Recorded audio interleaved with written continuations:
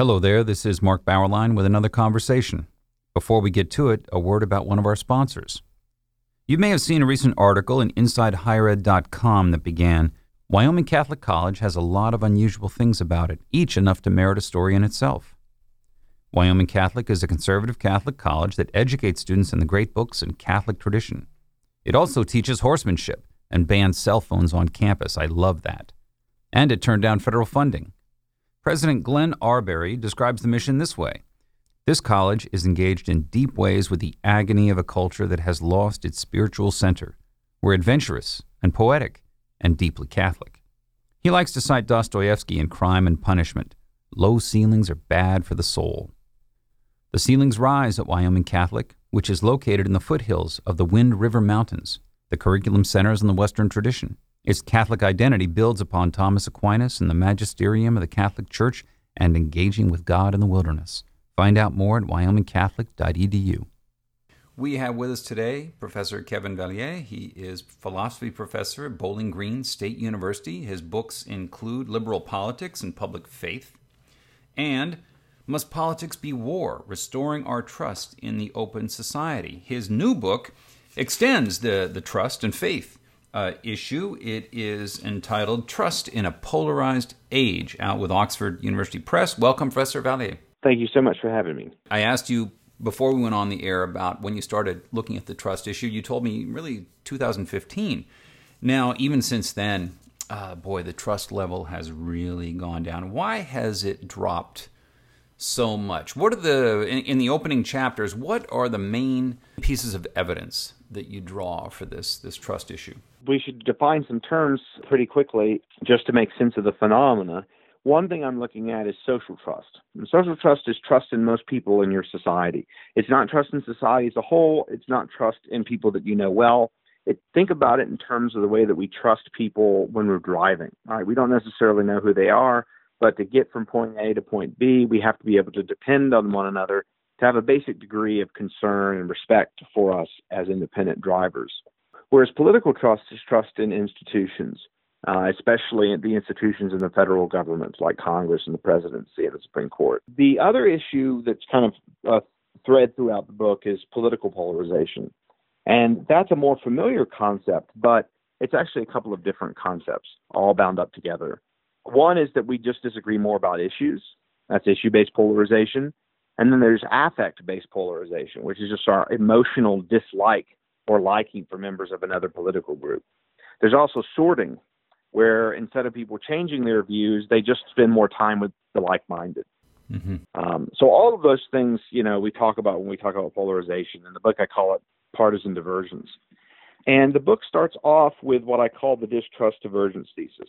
And this is the view that falling social and political trust and increasing political polarization are amplifying one another. Mm-hmm. So there's a causal arrow from social trust to, I'll just focus on social trust, from social trust to polarization, and then one from polarization to social trust. And so now I can answer your question. Yes. And people will have the basic conceptual apparatus to follow along. So one of the things I think that falling social trust does is it has a whole host of negative consequences.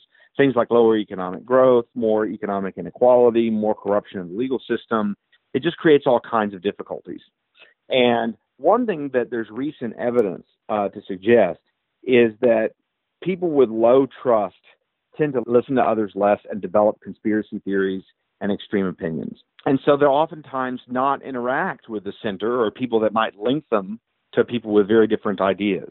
So the thought is that social trust is facilitating siloing, a lack of contact with others. And in fact, contact with others, I think there's some evidence that it's one of the ways that we get social trust in the first place, though we're not entirely sure about that. So what's going on is people are spending less time with people who are different from them. They're losing cross-cutting identities that might lead them to interact with others. So social trust is just priming polarization. Indeed, it's important for another reason, which is that polarization itself isn't necessarily a problem if we trust each other a lot, right? We might say, okay, we're disagreeing with each other. We're coming up with some misunderstandings about people's motives. Let's get together and talk. Let's adopt a procedure to resolve our disputes. So social trust is making political polarization more poisonous. But I also think polarization is reducing social trust, and I've already said a little bit about why, and that's because of the siloing effect.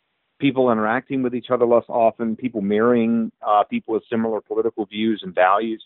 And so people are interacting with each other less, and they're developing very deep partisan distrust. So in 2017, around 70% of Democrats said that people who voted for Trump can't be trusted.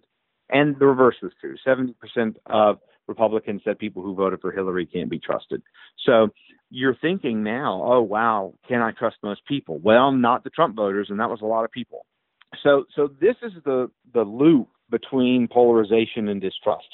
And it's the loop that I want to figure out how to break. When you have high social trust, does that imply people's conception or feeling of some underlying unity, that we're all together, we're all in this together, we're all Americans, or we're all equal in the eyes of God? Something beneath politics or even beneath civics that binds us all as one. Would you go that far, or maybe social trust can be a little? You don't need that so much. No, but it can help.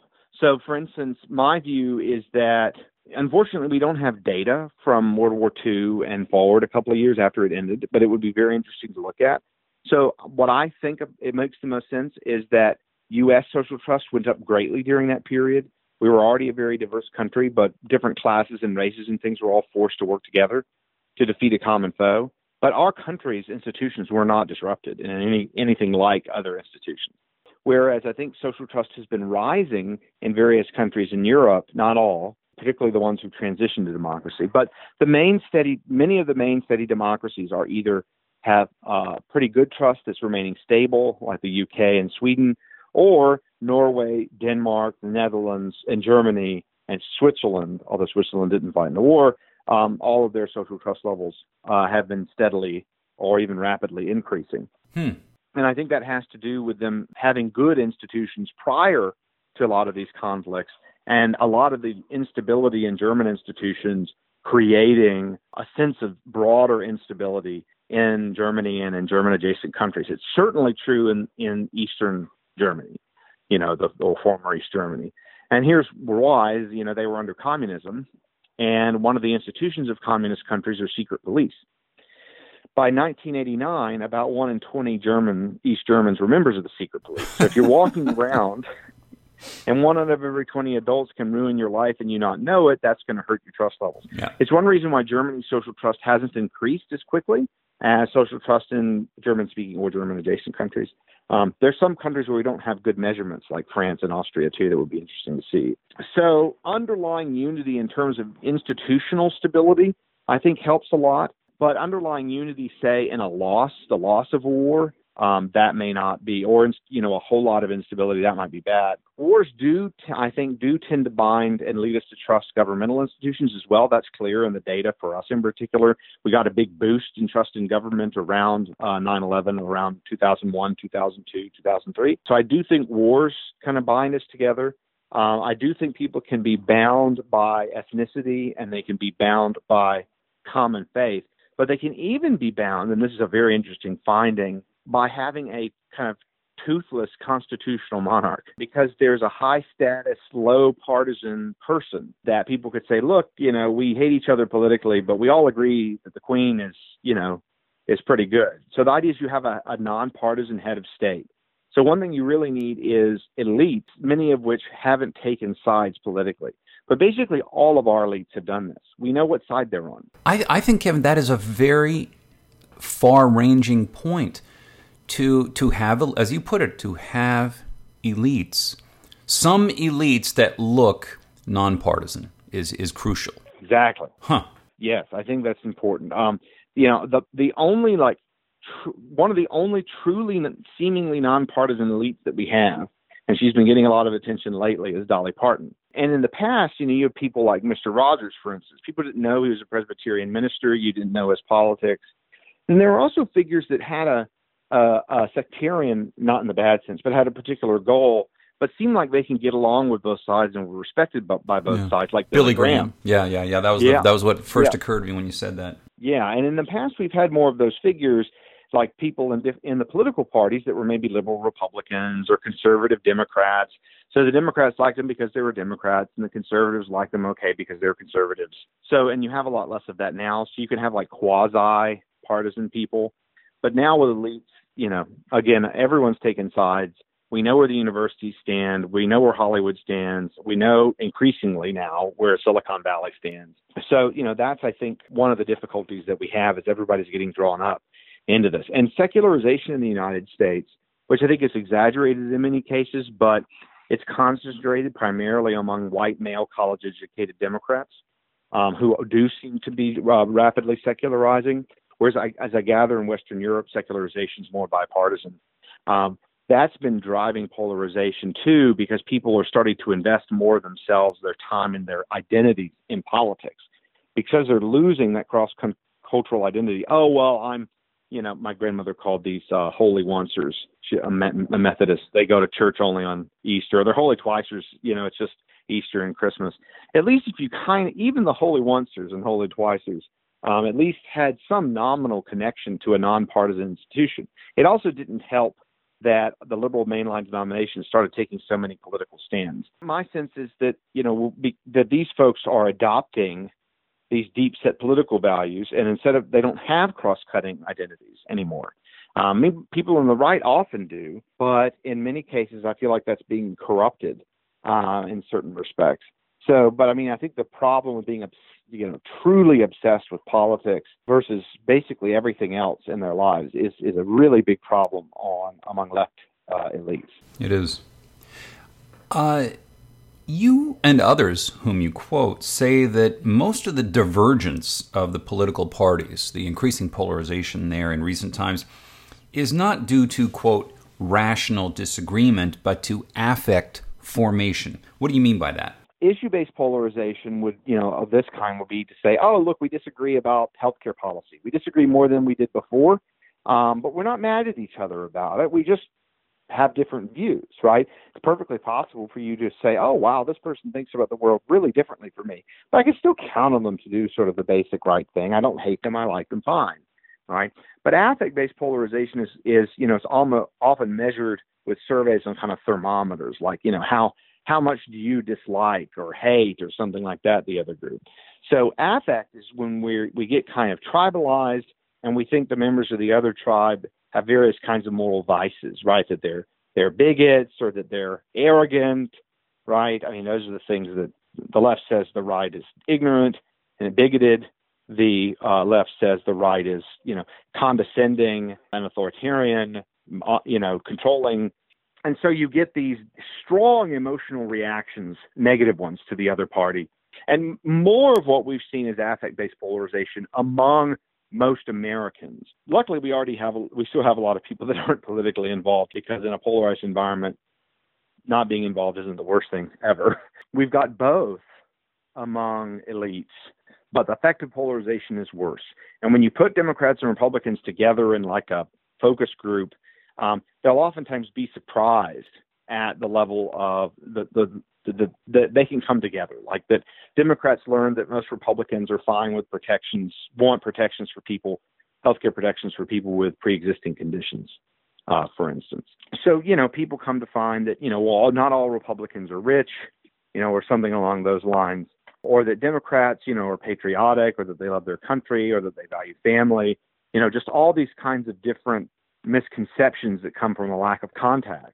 So that's the difference. Effective polarization is when you have a negative emotional response to members of another group, whereas a rational disagreement is just, okay, now we're further apart on this issue. Okay, but I don't hate you. You have a strong phrase at one point where you refer to the illusion of culpable dissent. What is that? This is what happens when we've got a lot of effective polarization, where you think the fact that others disagree with you is their fault.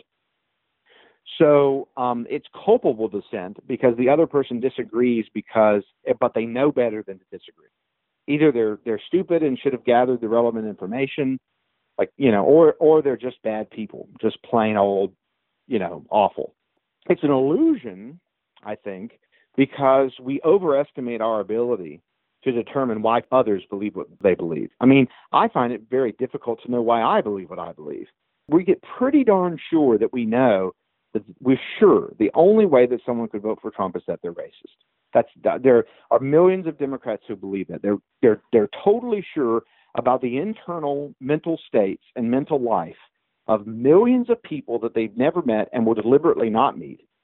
And so when I call them an illusion, I mean precisely that. Is they just say, well, Trump voters are racist, and I know that, and that's it.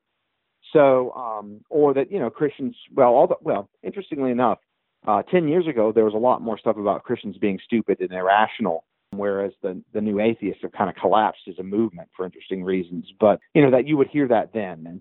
But then someone would meet a reflective Christian, like when I was a new atheist or whatever in the early 2000s. They hadn't gotten so popular just yet. When I met intellectual reflective Christians, I was completely blown away. Like I was utterly stunned and surprised. I thought it was impossible. And in fact, those people, played a role in my conversion to Christianity because I had left Christianity because I thought I had no reason to believe it. So there's a lot of times misunderstandings arise because you just don't even understand how others could think what they think. And people would say, how could anyone believe in God? Isn't that just like believing in a flying spaghetti monster? Or in Bertrand Russell's case, the sort of teapot orbiting the earth. And then you say, actually, no, there's like this tradition of argumentation for God's existence. Those arguments kind of fell on hard times for a couple of decades. But by and large, the history of philosophy is people rationally believing in deities, at least one. You go from Plato, and it stretches all the way down, even into the early moderns like Descartes. Then with Hume, you get the first kind of, for real philosophical atheist.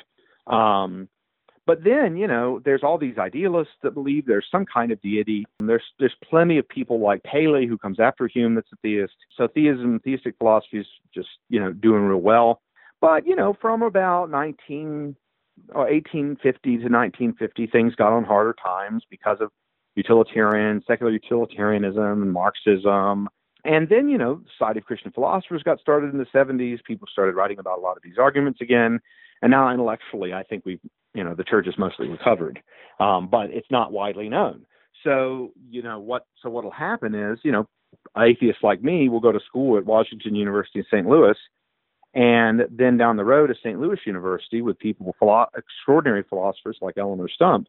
And then you meet those grad students and you think, oh, wow, I had absolutely no idea what I was talking about. There were all of these arguments, all these ways of thinking about the world, and it made no sense to me at all. I was woefully, completely ignorant. And I think that's what happens in societies where people are increasingly polarized. But some people are willing to actually meet people on the other side and get to know them and reduce that effective polarization. My hostility towards evangelical Christians that I had developed growing up in South Alabama evaporated in a day or two. I'm kind of unusual in that regard, I think, but the encounter with someone else's ideas is the way we overcome the illusion of culpable dissent. But it's very, very easy to form that illusion when you don't interact with people that are different from you, because you think you can guess. Like basically you treat other people's, neurological structure as radically simpler than your own. Right? Like, that you believe things for like very complicated reasons, that you're sensitive to lots of factors, that your life experience has taught you this, that, or the other thing.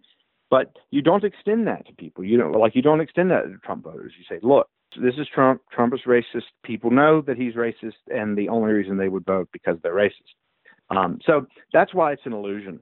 And that's what the three terms mean: dissent, culpability, and illusion. I can imagine a young person who is fired with ideas of social justice, saying, well, why should I trust someone who believes in a destructive outlook? I mean, they're bad. They're doing bad things. But I guess that goes along with the overconfidence in your own motives and your own understanding of things. So trust involves a little bit of self-skepticism. Is that part of the point? I think so, but I think the biggest part is the modes or forms of life, the folkways that we have to convince others that we're trustworthy even when our values differ.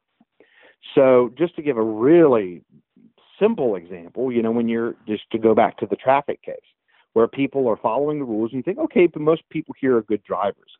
Another thing that's a common judge is if your law enforcement system is seen as non-corrupt and as effective at reducing crime. So oftentimes people take law enforcement to be like particularly exemplary community members. So even if the police seem to, the judges are fair and even-handed and the police don't take bribes and they're not corrupt, then you could say, okay, this is a community that actually values everybody, that supports people being protected, that tries to avoid crime. There aren't that many criminals. Not that many people seem to want to break the rules. So there's, or in the economic system, right? You don't necessarily know who you buy food from or anything about the supply chain, right? But you can trust people like the cashier, even though you have no idea who the cashier is, because, norms in the market create these incentives for people to serve one another. So there's lots of ways that we can generate trust short of coming to agree on fundamental values. That's one of the beauties of open societies, is that they allow for the formation of systems of rules and the rule of law, where people with diverse perspectives can say, look, we've got a common set of rules. People follow the common set of rules. I can depend on others to follow those rules, probably not just for self-interested reasons, but because they have some kind of concern for me or respect for me as a fellow citizen. So that's really what's part of what's essential. You could point to common values. You could point to common worldview. But at the very least, if you can point to common folkways and norms, you can get a lot of trust without a lot of agreement on fundamentals, I think. What does the actual research say about trust and racial ethnic diversity? It's a lot more complicated than you would think. So a lot of people think, have a lot of ethnic diversity, you're going to have lower trust. Well, it turns out that people have done hundreds of studies on this and many meta-analyses as well. And it turns out that whether ethnic diversity reduces social trust has to do with geographical location and the arena in which the diversity occurs. So, for instance, it looks like in the U.S. it's primarily residential diversity. So, like if you work with people of different ethnicities, it doesn't reduce your social trust. But if you grow up and you're Italian and the Irish are down the block and you don't really interact with them, or the situations where you have a lot of conflict between conservative Jews and Black Americans in New York City, where there's local segregation. So, for instance, if you're ethnically diverse and people on the other side of the country are very ethnically different from you, that probably doesn't reduce social trust very much at all. And if you're constantly interacting with people of different ethnicities and races, that doesn't really hurt social trust either. Workplace diversity doesn't seem to hurt social trust, but local segregation, that seems to make difference really salient and potentially really threatening. So most of the studies of ethnic diversity and social trust in the U.S. have found no effect or a small negative effect. And it looks like it's primarily because of the ethnic diversity of local segregation when it's really, really salient due to visual markers, clothing, skin color, and also linguistic differences. One section is entitled Learning to Trust. How do we convert an individual or a group from distrustful to trustful? That section I starred because it's highly speculative and it was something I wanted philosophers to read, but I'm not as confident in it. And so I didn't make the theory of trust learning central to the book. I just assumed, well, we have learned it, so what do we know? But developing the theory of trust formation is one of my next projects because I think it's going to have psychological dimensions, and it's going to have like economic and sociological dimensions as well. And political trust looks like it's learned from just forming beliefs about whether institutions are meeting expectations or not. So that's not that mysterious. But what is mysterious about social trust is, first of all, it's like a lot of judgments that you have an impressionable period, but then you kind of lock in your views, like about religion or politics or philosophy, or that kind of thing. 15 to 25, let's say. Ages 15, 25. Social trust judgments do seem to harden as you get older. So you have a kind of vulnerable period, but actually you don't change your trust in most people that much later in life, if at all, which is not true of political trust. So one thing we know about social trust judgments, they tend to be formed early in life. There does seem to be a little bit of a heritable element because the big five personality traits do correlate with people's trustingness. Think if you're especially high in neuroticism, for instance, that you'll be lower trust. So there is that element, except that, societies that are ethnically similar can have big changes in social trust levels. It doesn't happen all that much. But for instance, Danish trust has gone up about 30 points in the last 30 or 40 years in a 100-point scale. And, they didn't change their genes or anything like that. So if there probably is a big five effect, but it's relatively small. It looks like there's some kind of cultural transmission mechanism that allows social trust to be very stable in most countries.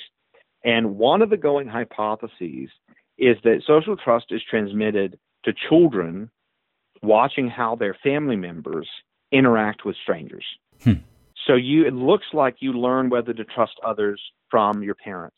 Another thing that I've been thinking about, particularly my wife and I have been talking about, she's a therapist that works with teenagers, and they're kind of at the prime age for trust judgment formation, is an unsafe upbringing. So, if you can't even trust your parents not to harm you, that very well may make it harder for you to trust anyone. And I think, that's very intuitive, right? Like we understand, like, oh, it's so, it's hard for me to trust people because my father was cruel to me, or my uncle did this or that to me, and I wasn't protected. So we're wanting to do some work on trauma and trust judgments, family trauma. So, we don't know. We don't know where social trust ultimately comes from. We don't know how it evolved because for most of human history, we've lived in tribes. We could trust clans. We were in villages, or we could trust 150 other people. But then at some point, we developed the ability to trust in much larger social networks. I think part of the story is the development of Christianity and Islam, because in Christianity and Islam, you have a deity that cares a great deal about moral behavior. And so if people are members of that religion, that you can count on them because they have these special moral motivations. Negative ones maybe like fear of punishment, but positive ones sort of wanting to be rightly related to God. And so if you're a Roman pagan, the fact that you put incense on the altar to Caesar doesn't sort of tell you very much about whether the person is moral or not, right? But if you're a Christian willing to go to your death and you're a pagan, you're sitting in the Colosseum, there are Christians in there, it's because of their faith. You've heard that they're kind. And then lo and behold, they're being torn apart by lions. And I think that's a very, very powerful signal. So the idea is that deeply religious people can convey trustworthiness to people that they don't know because of the kind of signaling they're able to credibly engage in, like being willing to lay down their lives for their faith. So I think, and also in the East, you have karmic religions, which can play a similar role in motivating moral behavior. So I think religion has played a lot of different roles in enabling larger scale social networks to form, but also to make it easier for us to trust each other. But there's a lot we don't know still. The book is Trust in a Polarized Age. Professor Vallier, thank you for joining us. Thank you. And thank you for listening to our conversation, which has been supported by Wyoming Catholic College, which combines great books, the Catholic tradition, and the great outdoors of the American West into an extraordinary education. Go to wyomingcatholic.edu or contact the admissions office at 877-332-2930.